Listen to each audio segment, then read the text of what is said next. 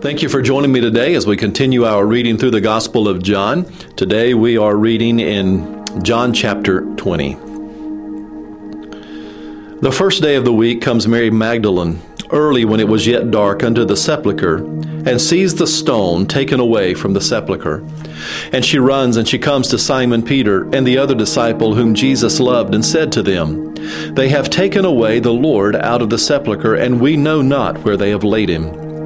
Peter therefore went forth, and that other disciple, and came to the sepulchre. So they ran both together, and the other disciple did outrun Peter, and came first to the sepulchre.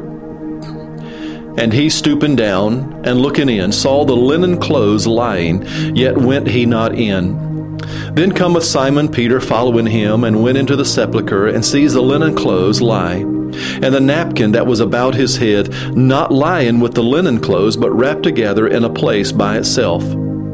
Then went in also that other disciple, which came first to the sepulchre, and he saw and believed. For as yet they knew not the scripture, that he must rise again from the dead. Then the disciples went away again to their own home, but Mary stood without at the sepulchre weeping. And as she wept, she stooped down and looked into the sepulchre, and seeth two angels in white sitting, the one at the head and the other at the feet, where the body of Jesus had lain. And they said to her, Woman, why weepest thou? And she said to them, Because they have taken away my Lord, and I know not where they have laid him. And when she had thus said, she turned herself back and saw Jesus standing, not knowing that it was Jesus. Jesus therefore said to her, Woman, why weepest thou? Whom seekest thou? She, supposing him to be the gardener, said to him, Sir, if thou have borne him hence, tell me where thou hast laid him, and I will take him away. Jesus said to her, Mary. She turned herself and said to him, Rabboni, which is to say, Master. Jesus said to her, Touch me not, for I am not yet ascended to my Father, but go to my brethren and say to them, I ascended unto my Father and your Father, and to my God and to your God. Mary Magdalene came and told the disciples that she had seen the Lord, and that he had spoken these things to her.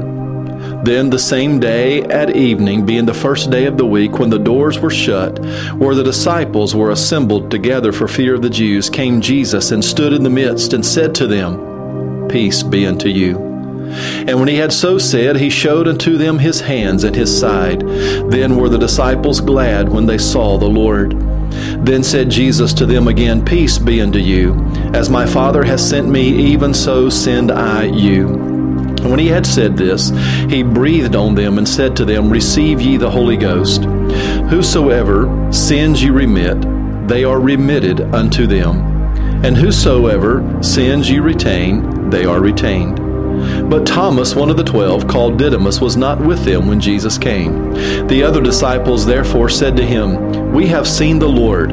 But he said to them, Except I shall see in his hands the print of the nails, and put my finger into the print of the nails, and thrust my hand into his side, I will not believe. And after 8 days again his disciples were within, and Thomas with them. Then came Jesus, the doors being shut, and he stood in the midst and said, Peace be unto you. Then said he to Thomas, Reach hither thy finger, and behold my hands. And reach hither thy hand, and thrust it into my side, and be not faithless, but believing.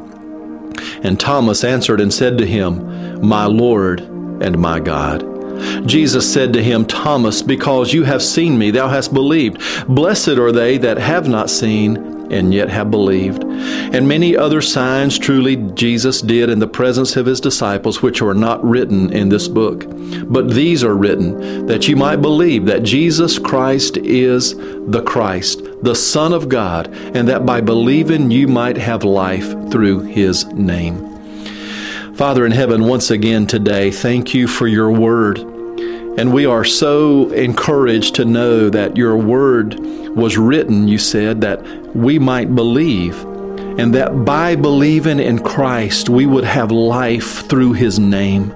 Thank you for the beautiful plan of salvation and redemption that you have laid out so clearly in your word. And I pray, God, that we would never take for granted the high cost for our salvation. That is the death of your Son. God, we thank you for the empty tomb and the resurrection of our Savior. And God, that we serve not a dead religious leader or figure from ancient past, but we serve a risen, living Savior. We love you. We praise you in Jesus' precious name. Amen.